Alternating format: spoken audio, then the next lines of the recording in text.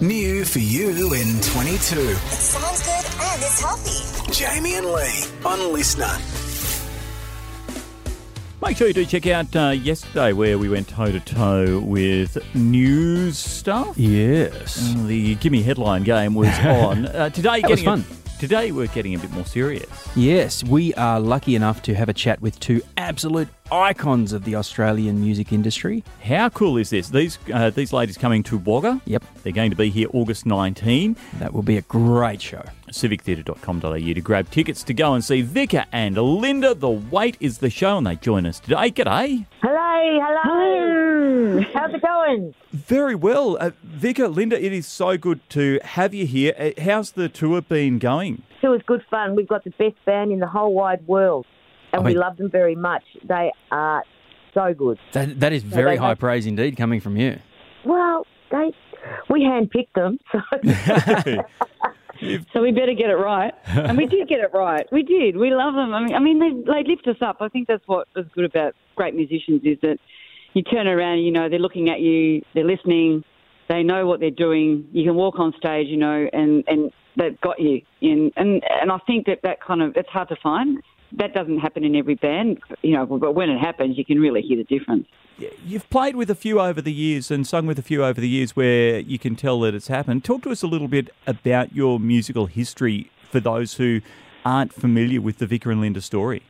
Well, Linda and I, when we were quite young, about 20, Linda was about 19, I was 20, we joined a band called the Black Sorrows, and Joe Camilleri was the lead singer in that band, and he took us on the road for 7 weeks, and we clicked immediately with that band. They were wonderful musicians and they looked after us.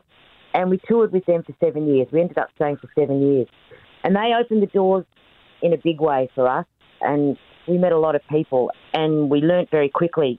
And so from there, after we finished with the Sorrows, we started singing with Paul Kelly. And again, it was learning how to harmonise with different people was a great learning experience for us. And it's just been a wonderful journey for Linda and I. We've had our own band, so, been lead singers for that. So we've done lots of different jobs and I think sort of have grown as singers. But our whole thing started when we were very young. We learned how to harmonise with one another. Our mother taught us how to sing. So we had that kind of sister blend, and I think that's helped us a lot, and especially when we've sung with other people. But now we've always had our own career, but we wanted to make a record like The Wait, which we released last year. Totally new songs, and Linda and I have just really enjoyed that process of finding new material to sing and then getting out on the road and being able to do that with a brand new band. It's just been so exciting. So when you talk about finding new material, where does the inspiration come from? Well, I basically ring around and ask all our friends if they can write a song. That's where the inspiration comes from. Vika and I do write, but we're not stupid. We know that if someone else has written a better song, then that song gets on the record. So I basically just got on the phone when Vika was on tour doing a theatre show with the Etta James story, which was very successful for 7 years.